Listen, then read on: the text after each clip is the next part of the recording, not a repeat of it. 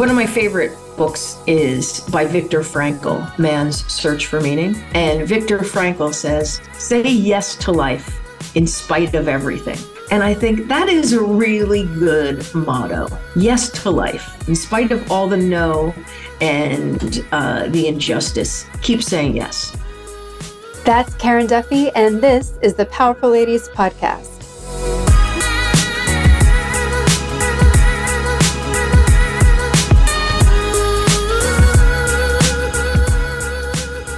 Hey guys, I'm Karen Duffy, a business coach and entrepreneur on a mission to help you live your most extraordinary life by showing you anything is possible.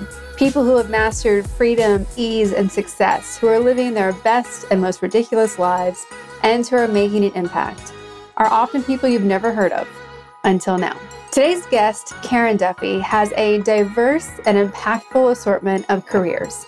She broke into the world stage as the MTV VJ Duff in the early 1990s, was on People's 50 Most Beautiful People list in 1993.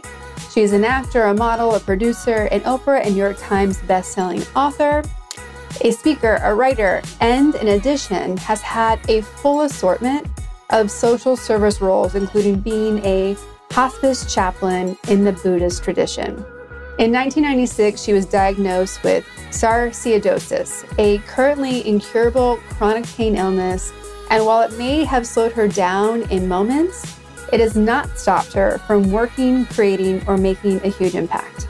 In this episode, we dive into the wisdom of stoicism, the power of gratitude, how to be joyful through the pain, and why serving others is the answer to everything. We also discuss her latest projects, the Bill Murray documentary New Worlds, the upcoming movie Greatest Beer Run Ever starring Zac Efron, and her soon-to-be-released newest book.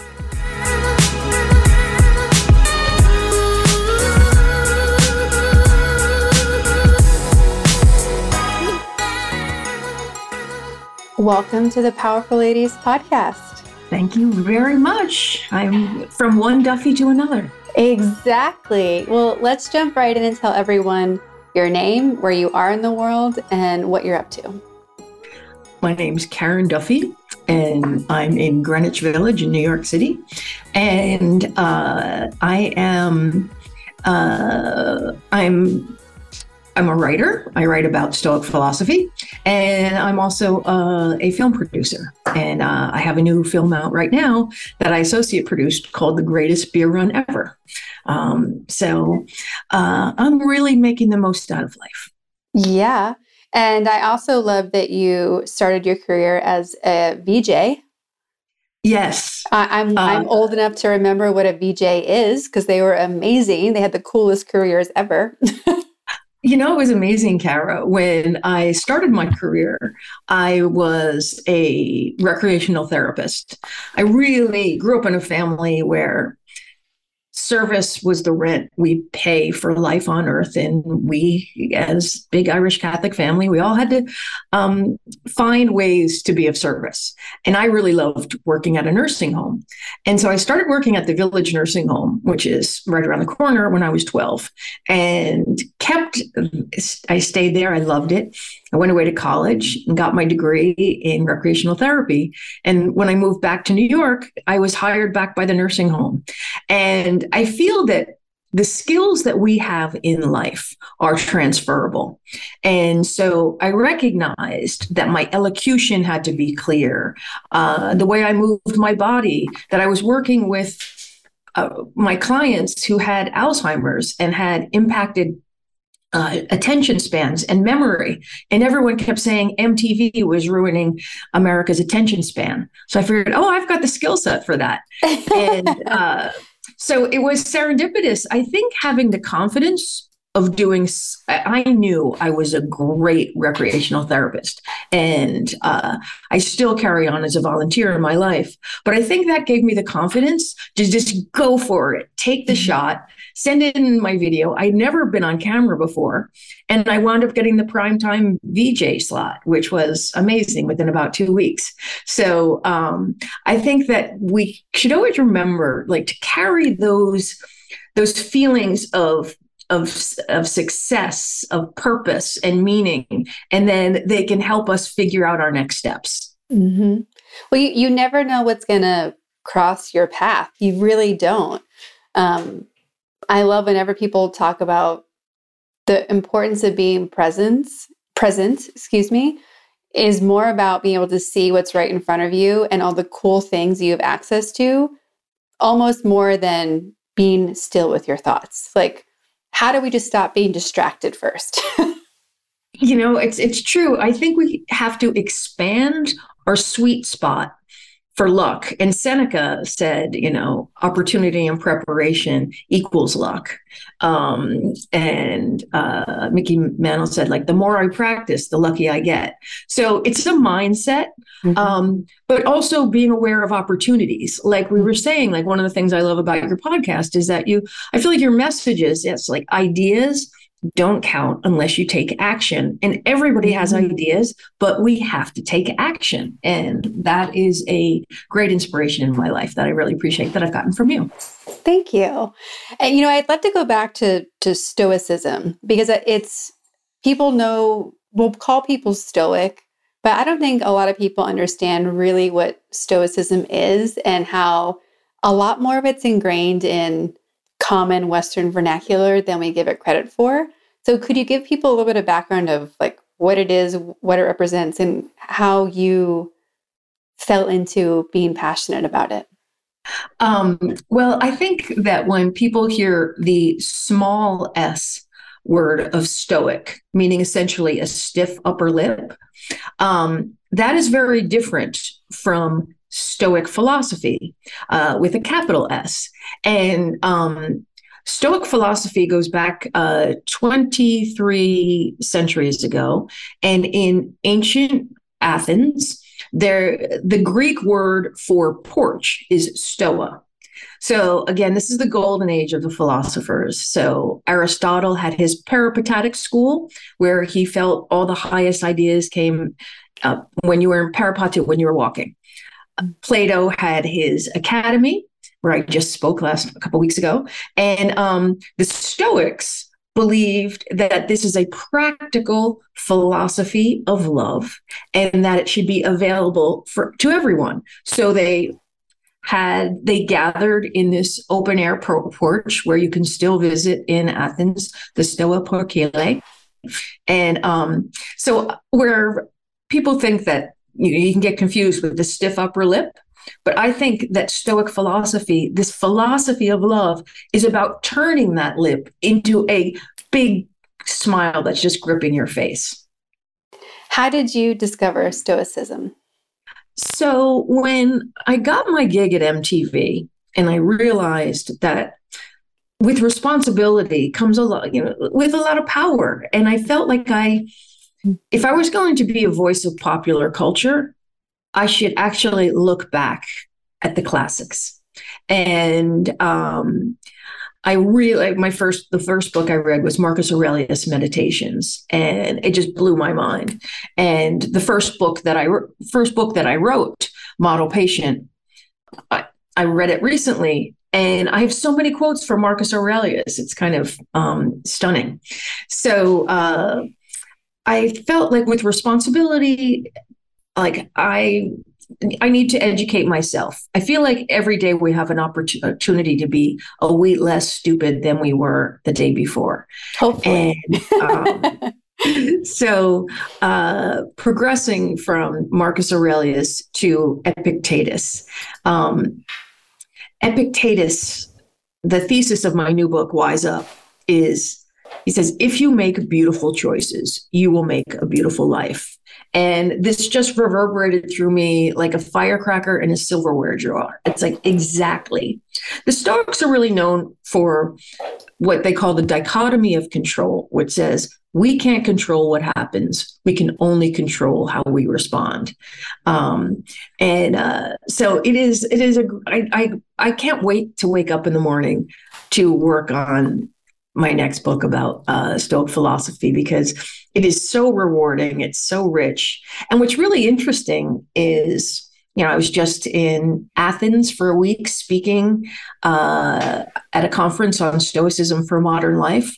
And all of these eggheads, all of the all of these dusty philosophers from Oxford and Cambridge.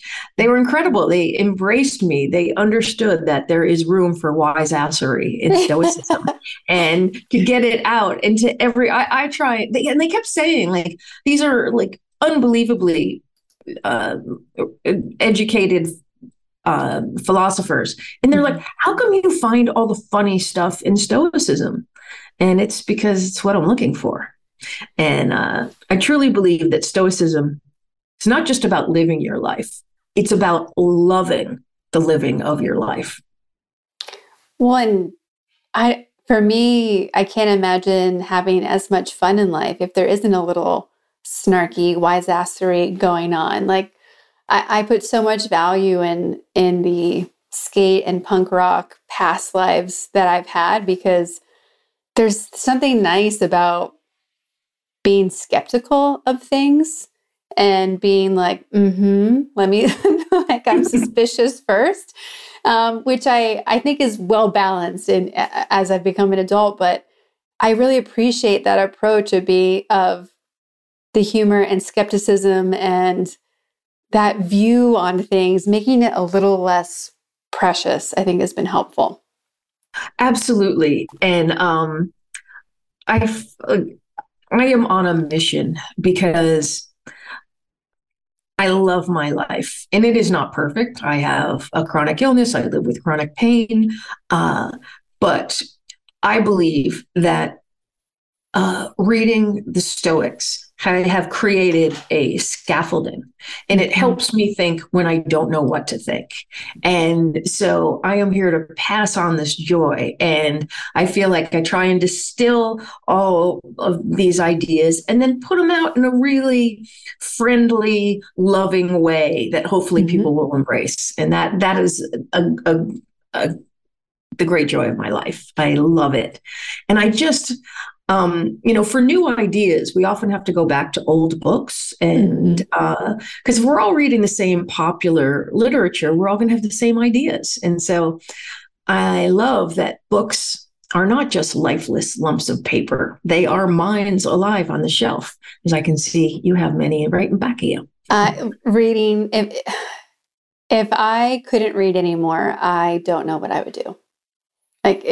Books have always been such a love of mine since I was young, and I'm such a consumer of them still. Like, this is me trying to be cautious and like wean down my books and like passing them on more.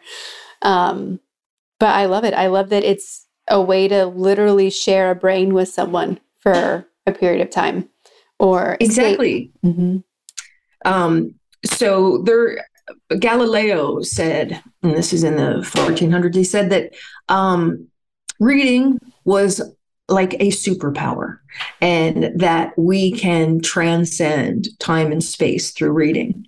And cognitive behavioral therapists have proven that reading has the same benefits as cognitive behavior therapy. It's called bibliotherapy, the novel cure, and it is a studied, and I know bibliotherapists.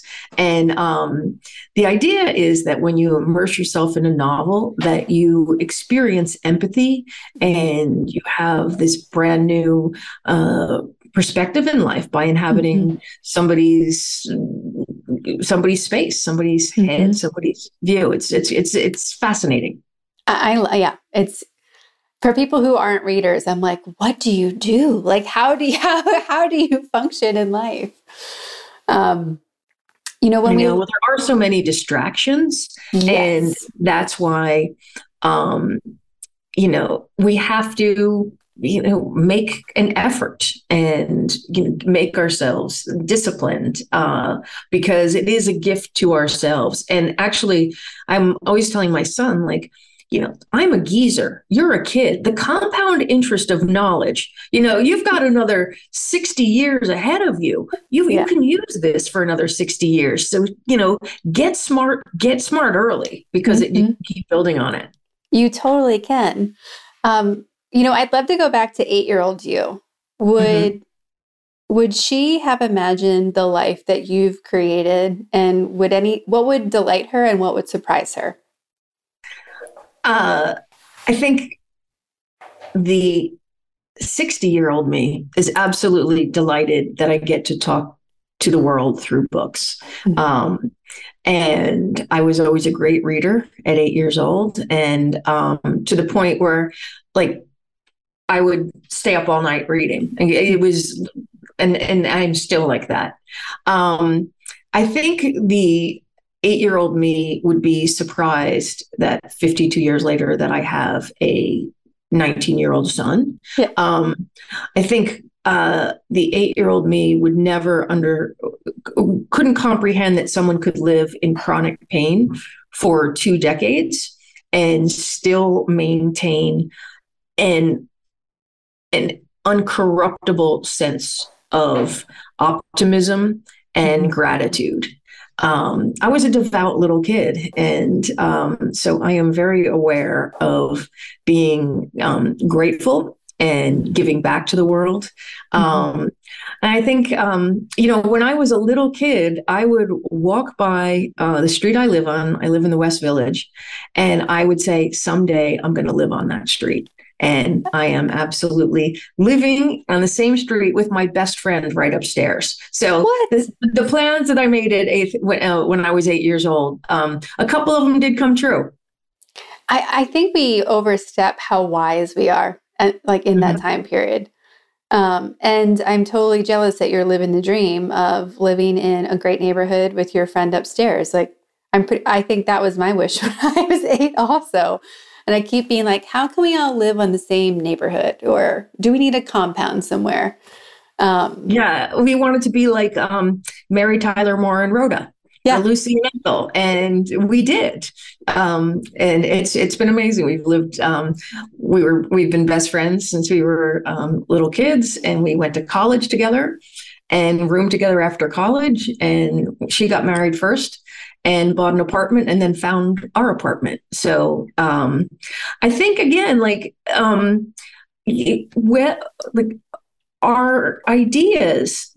Epictetus says our soul is colored by our thoughts, and that we are the sum of what we think about the most.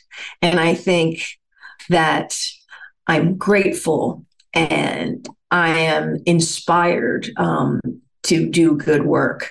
And the thoughts that are running in the program of our mind, I just read that, our brains, we are 40 trillion cells thrumming with life force. And our brains, which are the most evolved material in the universe. Marcus Aurelius said, there is a miracle in our head. We should essentially worship our brains. And I think that when we talk to ourselves, that's almost the program that we're running. And so if it's like, I got a big keister. I've got ugly feet. Oh, my jeans are too tight. If you're filling your head with negativity, I think that is what's going to be most prominent. But if you can be like, oh, I got a small piece of cake, I'm like, whoa, cake. I think that absolutely has an impact directly into your attitude. Absolutely. I mean, it's making the choice, right? We can choose to be grumpy, or we can choose to be psyched about what's happening. I was recently in a bunch of national parks and saying hi to everybody walking past, and I am sucking wind going up this ridiculous incline. And the person I was with why are you so happy? And I'm like, we're in a national park. This is beautiful. We're not working. We're on a road trip. This is great. Why aren't we jumping around? It's yeah, I'm sucking wind, but that's okay. Yes, exactly. I think we often get perfection wrapped up almost like an invasive species onto happiness. And it's important, yes, to appreciate the moment and then keep stringing them together until you get a hat trick. Yeah, and we have to thank Theodore Roosevelt for creating our National Park Service. I mean, Yeah. I love that his nickname was a locomotive in human pants. And Theodore Roosevelt was a great follower of the Stoics and wrote an amazing book called The Strenuous Life, where he believed in just being challenged. It's amazing. So I live just a few blocks away from where Theodore Roosevelt was born, and I really enjoy visiting his birthplace. It's a national park.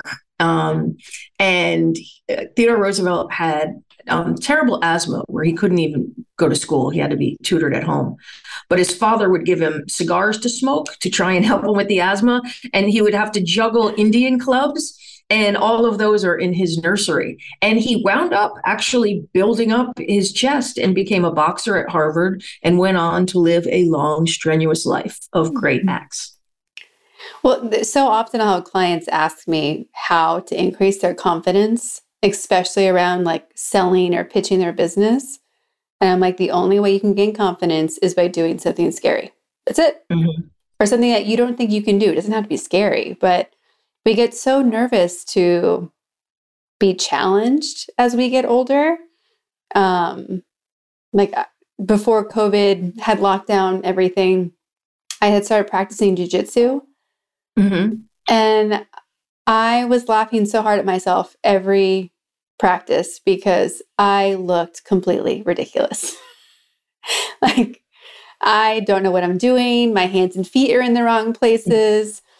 And as an adult, it's so unusual to be a complete idiot novice. And it was so refreshing. That is so great because I think when you awaken your mind to trying something new, mm-hmm. Again, you put yourself in that sweet spot where more opportunities can happen. And then you build up that confidence. And people always think like, oh, they're not going to do it unless they do it perfectly. But that is the joy, is getting from like knucklehead to novice. That is a great achievement. The word amateur is often thought of as a pejorative, but it means for the love of doing things. Like I love that. If you're an amateur, you're doing it because you love it, not that you're some second string nobody. You're doing it for purely the love. That's the only thing that's getting you on the mat for jujitsu. I love that definition. Yeah, and it's a great example also of how so many just words are taken out of context and redefined in Western society today. Truly, I believe that sloppy speech leads to sloppy thinking. Mm-hmm. And I used to give up cursing for Lent. And then I realized I should just stop doing it altogether. There is a palliative benefit from weaving a tapestry of profanity, like when you whack your thumb with a hammer. But I believe that when we speak clearly, it's because we value what we say. And I mentor a couple of young women, and one of them wants to be an actress. And I said, okay, well, you've got to be great at something else besides just being an actress. Like, do something that you love and go get great at it, because that will then give you the confidence. I read a study about fear, and the number one fear is not snakes or spiders or flying. The number one fear, nearly like 81% Americans have it, is fear of public speaking. And if you have that fear and you were at a funeral, you would rather be in the casket than the one delivering the eulogy. So again, it's a great opportunity, is especially for women who've been kind of socialized to speak softly or not speak at all, is to practice speaking and challenge yourself, call in radio shows. I mean, just little acts will get you there. It's small actions, and that's how you get to proficiency. Well, and it makes me go down an entire philosophical black hole of if the number one fear in the world today is public speaking, how many leaders are we missing out on? How many just people who can help be moving things forward and creating conversations when right now there seems to be such a void in true conversation, true discussion. And there's so many people that need to be spoken up on behalf of or for. It just kind of breaks my heart thinking about how many people have so much to say and have so much compassion and are stuck behind the I can't speak up piece. Truly. And I mean, the oratory and the great orators, there's a great CD that we have. It's like, the best, like 50 greatest speeches in American history. And it's something like I like to listen to, just to listen to cadence. And again, like, I'm not always this courageous. Sometimes I have to borrow somebody's courage. And a lot of times it's Epictetus or it's Seneca or it's one of my favorite philosophers or, Mother Teresa, who said, we all can't do great things, but we can all do small things with great love. So I think, many small steps, taken action. I mean, we're responsible for how we interact in the world. And, if we keep practicing and overcoming fear, I think we will be feel more confident in our own skin, but also a greater contribution to society. Mm-hmm. I don't know where it comes from, and I'm curious, being a fellow East Coaster, if it's something in the water. But there was always, I've never known a life where I wasn't encouraged to give an opinion or have one, even if I wasn't meant to share it at that time. Like there was an expectation that you had an opinion and you contributed. And I don't really know where that comes from. And I can see it through family lineage if I look. And it seems to be a common thread from people I know who have an East Coast upbringing. I don't know if it's as reflective on the West Coast where I am now. But I think it's so interesting that those two things are kind of twins, like side by side in have an opinion and then be a contribution. Where did that come from you, from family, from church, from like how ingrained was it in you? And has it gotten more deeply rooted, or how's it changed as you have gone through life? I grew up in a big family with many raconteurs, and being able to crack the table up at dinner was looked as valuable as a great spelling test, like being able to tell a story. And perhaps, this comes from an Irish background where we are great storytellers.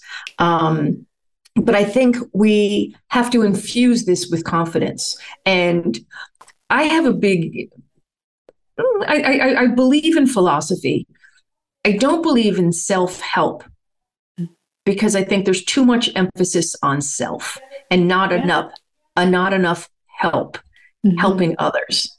There was a study I read in this report called The Oracle at the Supermarket, and said the reason why self-help and diet books don't work is because the reward center of your brain lights up just for buying the book, not for adapting any of the ideas. And as we say, ideas don't count without action. So I find being of service to be a great. It really helped me with my confidence. I am a hospice chaplain, and I thought I could just kind of slowly lurk around the hospital and secretly pray for people. They're like, no. And I was like, no, nobody wants me bothering them. They're like, That's exactly what this is. You've got to knock on those doors. And I was like, but I spend a ton of time in the hospital. I don't want anyone else coming in. They're like, not everybody's like you. So it was a real, probably some of the greatest lessons in my life as an adult came from taking a class on how to be a hospice chaplain. And another great lesson that I learned was, I think being afraid and then doing it anyway. And it's don't expect perfection. But my teacher told us, he awakened us to this idea of finifugal, which is Gaelic for fear of endings. And that he would always say, be aware of how you end things. Now, I tend to get off the phone with like as if my hair's on fire. Okay, goodbye. There's a reason why we call it the Irish exit, where you climb out the window without saying goodbye to anyone. And kind of understanding, okay, it's good to think about how we end things. And then Seneca said, every new beginning comes at some other beginning's end. So I like to contemplate how I can be better at ending things. I'm great at beginning them. I'll come in like a bull in a china shop, but then I slink out like the Grinch going down the stairs. What was it that made you want to be a hospice chaplain? I think because I don't scare easy. I loved working at the nursing home. The nursing home where I worked closed down. When my son went to kindergarten, I thought, this is an opportunity for where I can go back to school. And I'm so grateful I did. After COVID, and because of my illness, I can no longer practice in a clinical setting, but I use those skills every day as a patient advocate, a pain patient advocate for people who live in chronic pain and people who live with this disease that I have called sarcoidosis.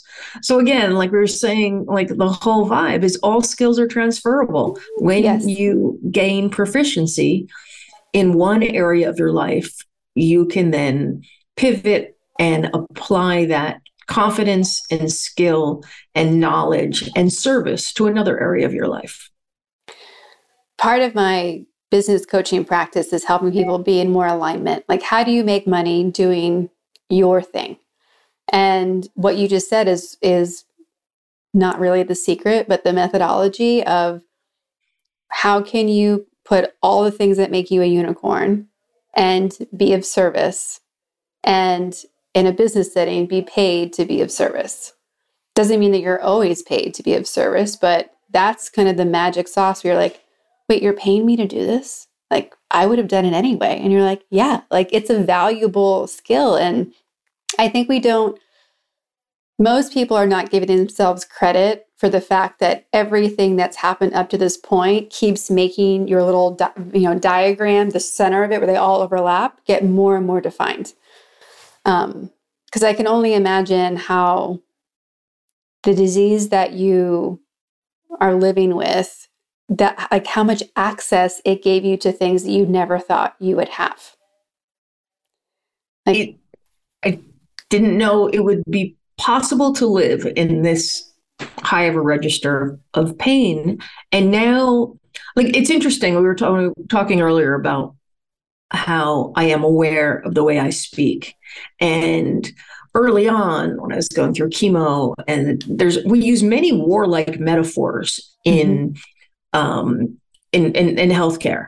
And the doctors were like, well, we're going to blast this, and then we're going to, kill these, and we're going to irradiate. And I was like, whoa.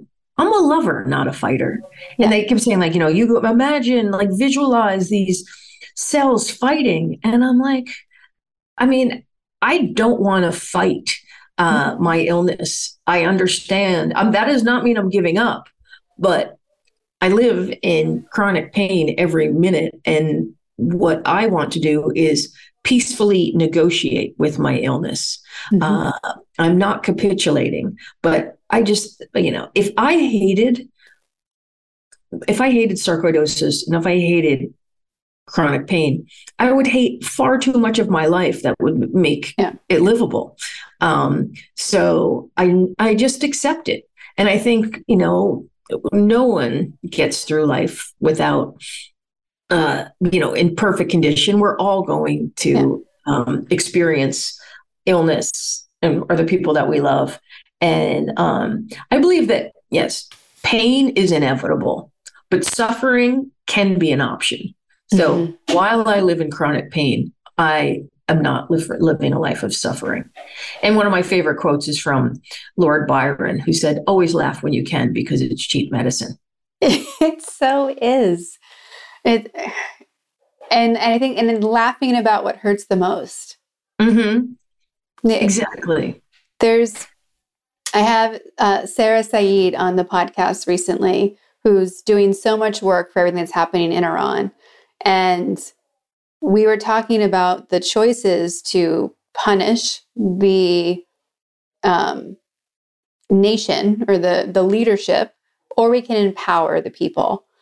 And like you, I'm so much more pro the love approach because it's more fun. It's more exciting. Like there's power, I think, in like the Care Bear stare versus the opposite. I'm definitely dating myself with Care Bear stare references, but there's always an option to change our words to be powerful, to change our perspective to be powerful.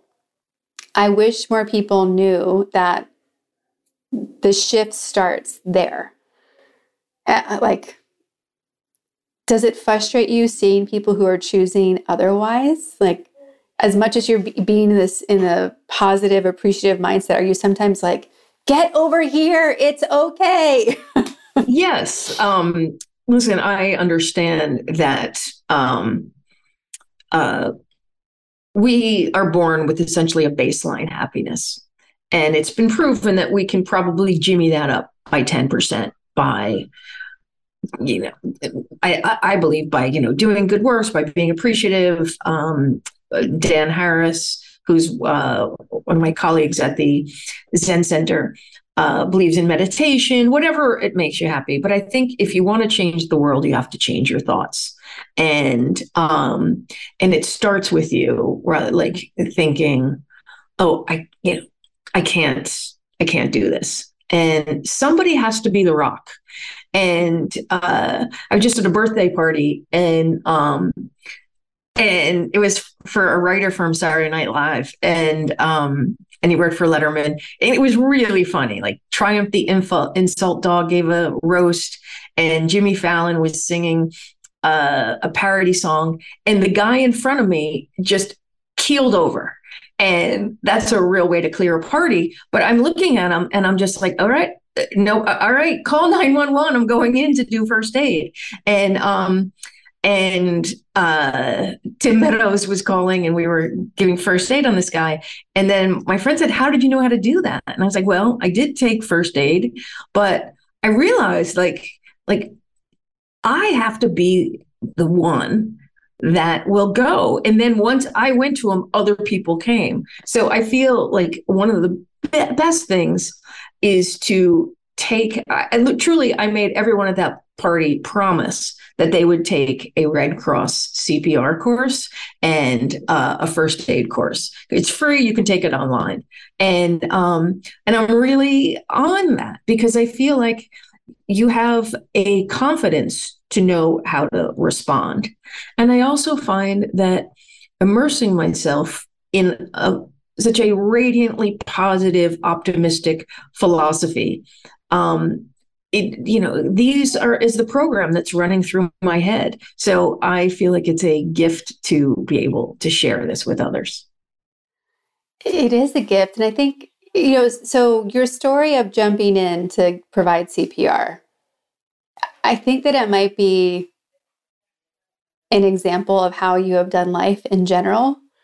Because if we just looked at your resume, there's so many different exciting things where I'm like, I'm amazed and so excited by people who have just said like, yes, that sounds fun. Yes, I want to be a mermaid. Yes, I want to be a VJ. Yes, I want to be a writer. Yes, I'm going to do CPR. And there doesn't seem to be a limit to you saying like, not no, not that you don't have boundaries, but this curiosity to be like, oh, well, what's over there? Like, how much is curiosity and like intrigue about these random things that end up in front of you? Like, how much has that been fun for you to kind of play with the world and universe? And how much of it have you seeked after? It's up to us to be the architects of the type of life we want to live. And I was always adventurous. Mm-hmm. And when my world kind of slowed down because of my immune system, I found ways to still communicate with the world. And I'm the associate producer of this movie that's just out right now called The Greatest Beer Run Ever. And my son's babysitter was a film student at NYU. And his first movie won the Tribeca Film Festival. I was like, hey, let's think about doing some projects. And one night we were at a party and I introduced Andrew to a friend of mine, Joanna Malloy.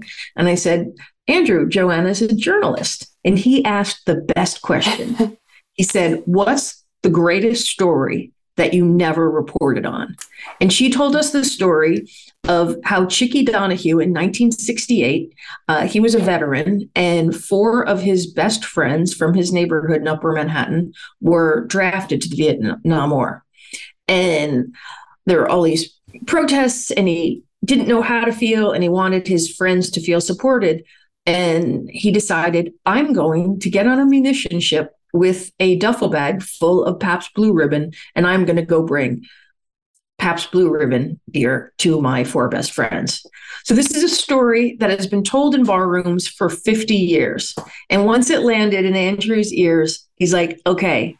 So we made a short documentary, and then I sent it to Pete Farrelly, who did Dumb and Dumber, and mm-hmm. Pete had just done Green Book, and Pete took our YouTube 10-minute short documentary and made it into a theatrical. So I think one of my favorite books that I think everyone in the world should read is by Viktor Frankl, Man's Search for Meaning. Mm-hmm. And Viktor Frankl says, say yes to life in spite of everything. That was the name of one of his lectures. And I think that is a really good motto. Yes to life, in spite of everything, in spite of all the no and the injustice. Keep saying yes. Mm-hmm. It's up to us. So what I'm curious then, if it's up to us and if we should be saying yes to life, how does that translate to how you define powerful and ladies? And do those words mean something different when they're next to each other versus on their own? Well, I think that power comes from purpose. And I heard President Biden speak. One of my friends lost her son, Dylan Hockley, in the Sandy Hook massacre almost 10 years ago. It's so sorry. And yes, it's... but Nicole Hockley has turned her pain into purpose and created the Sandy Hook Promise in sane gun laws and keeping our kids safe. But President Biden was speaking, and he spoke about purpose. And he said, in order to find our purpose, we need something to love, something to do, and something to look forward to. So I think purpose is absolutely the Siamese twin to powerful. Mm-hmm. And I think to be a part of the powerful ladies community, I think, all of the guests that you have, they're sharing their stories of their purpose and the obstacles that they had to overcome.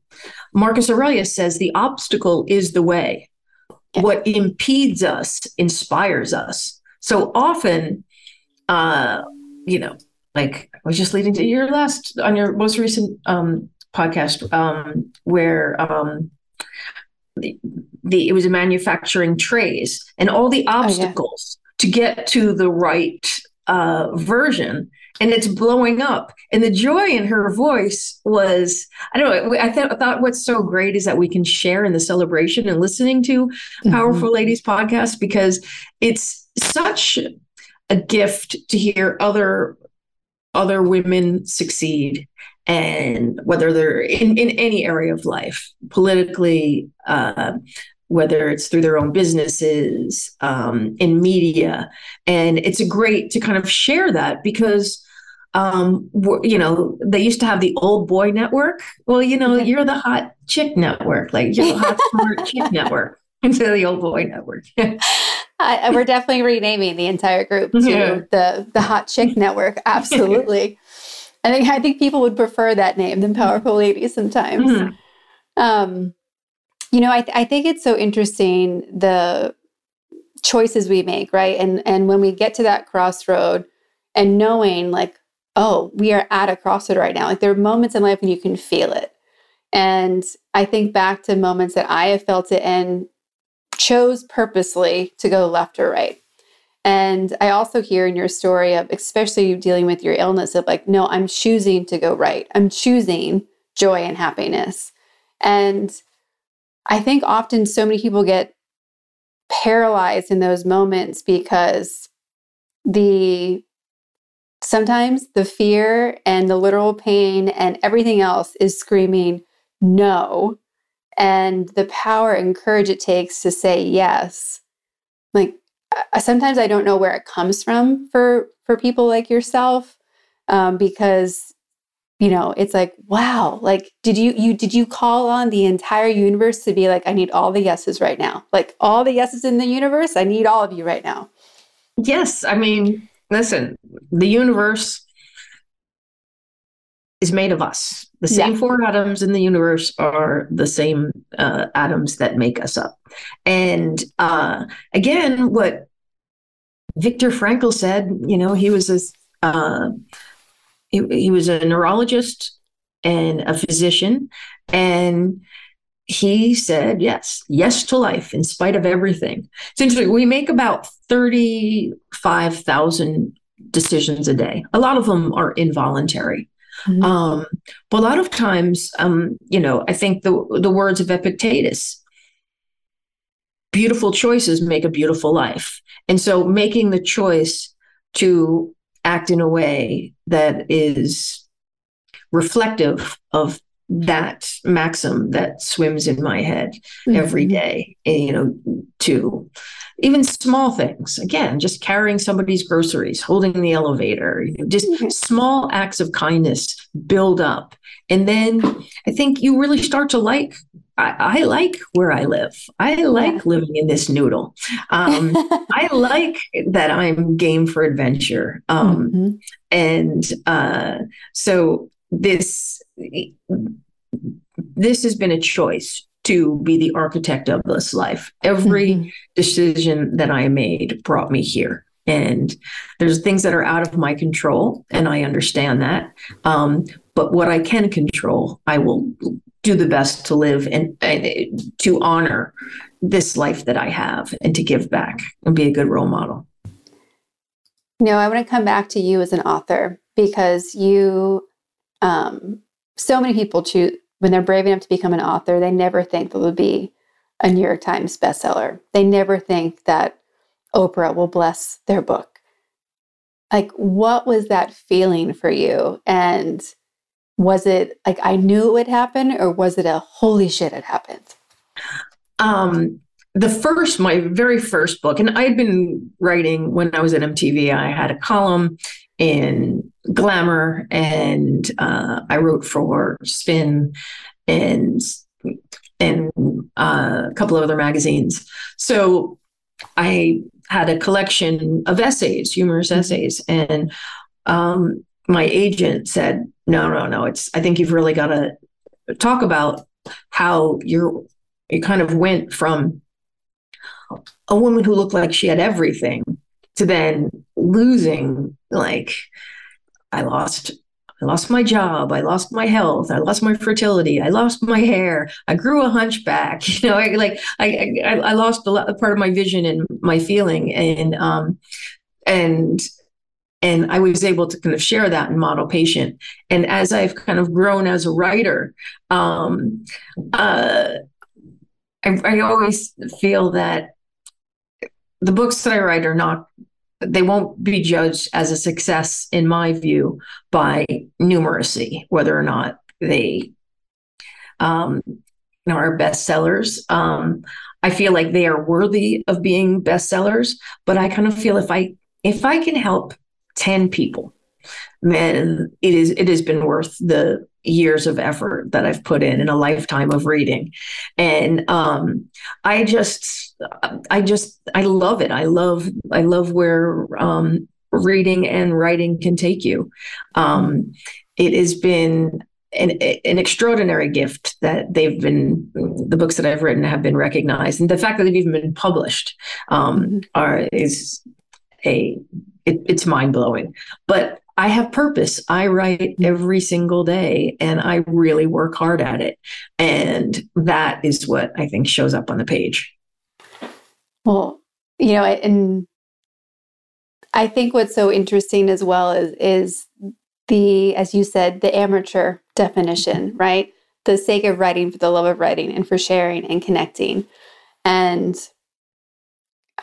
you've heard me say it a million times in this podcast, like how selfish this is for me. Like, I get to hang out with you and like be tapped into your brain for this 45 minutes and be like, wow, okay, what else is in there? Like, what else can we dig out in there? And it's surreal to, I think, also be going through life and seeing it as it's happening, because there's these out of body moments that we have of, I've been working for this, and you're like, oh wait, it's happening right now. Like, wait. Like when you see your life happening outside of yourself, it's so cool and trippy at the same time. But I think it also, to me, it's a signal that we knew this was going to happen. We've been working for this, and check, it's done. Now we got to go on to like, what's next? Exactly. And also, I think that's so important is like really like confidence in women is so attractive, and it is not conceit. Like having confidence and walking into a room, knowing that you have a place in that room, your voice matters. I think it's important elocution is very important, and that this one woman I'm mentoring, I was like, you have to work on your voice. Like, you can't sound like a baby girl. You need to command. If you really want to be an actor, like nobody wants to hear, Blanche Dubois whisper. You're going to have to really find the tiger in you. And so I believe that having confidence, it is important for those of us who have earned our confidence to then light and kindle it in other women. And mentoring is incredible. And that has been a great source of joy. Foster Care to Success. You can sign up for online mentoring. I love Camp Felix, the Felix organization, or even doing it informally. Finding a way to be a mentor is a great way to learn also. As the great Stoics express that when we teach, we are really learning. And it's a great symbiotic relationship. It's the best. Yeah. And then to layer on new friendships and relationships and seeing the chain that you're creating, I think is also such a fun experience. Exactly. So I'd love to know what is next for you. So movie's out, book is out. What is next that you were excited about, or what are you working on? I'm working on a new book about stoicism again. And this idea of, we all know about memento mori, remember too that you will die. And this is memento vivere, like remember to live. I mean, I truly feel like I'm shot out of a cannon every day. And I can't wait to step outside because I never know what's going to happen. I mean, I'm always looking for mischief and fun and just seeing what happens. So I've got a new book that is in progress. I have a documentary which is about Bill Murray, it's called New World, which is up for consideration for a Grammy. And I've got another 2 films in production. But pretty much every day I am here writing because it is through daily practice and working on yourself daily that you wind up where you want to get to. I love that. Well, we ask everyone on the podcast where you put yourself on the Powerful Ladies scale. If 0 is your average everyday human and 10 is the most powerful lady you can imagine, where would you put yourself on that scale today and on a regular day? Okay. So today I'm all hopped up on caffeine and talking to you, and I had to bribe the jackhammers the guys who were jackhammering. I ordered them pizza and gave them beer, and I said, "Can you just be quiet for 1 hour?" And they did it. So I kind of feel like that was a badass way to get to this podcast. Bribery works. I learned that in parenting. And so I would say, today I'm full of beans. I would say I'm 7. I'm at my lucky 7. And I would say on days where I am roped to the sofa like Gulliver because of a pain flare, I still feel powerful. Even though I can't leave the house, I still look how lucky we are that we can speak to the world. You and I are on opposite sides of the continent, and we're speaking through pictures and this box of wires on my table. I think, remember a couple of years ago, doing the power pose was all the rage. And I think maybe there is a power pose in our brain, and that's what I'm doing. It is incredible that our brains are made out of the same material that's in the deli drawer of my refrigerator: fat, protein, and water. That's all it is. But it's the miracle of life that adds breath, and it's up to us to honor this and worship our brains because that makes us powerful. It sure does. Well, it has been such a treat to get to spend today with you. And the teenager me who was fanning out on, oh my gosh, there's someone with my name on MTV. Like, it's great to talk to you and to share your wisdom and to really just let the Powerful Ladies community hear another badass story of what's possible, and what a great reminder to go and live and live boldly. Like, go do it. What are we waiting for? Exactly. So yes, if anyone's interested in learning more about Stoicism, I have a website called wiseupstoic.com. Awesome. And we've got tons of information there. But Stoicism has kind of turned into broicism in a way. And Stoicism needs women, and women need Stoicism. So thank you so much for sharing this and for sharing, 8 out of the 10 letters of our names. Right? Well, I was just thinking how many nicknames we must share between Duff, Duffy, K-Duff, K-Duffy. The fact that we haven't gotten each other's emails at this point is probably shocking. It's so great.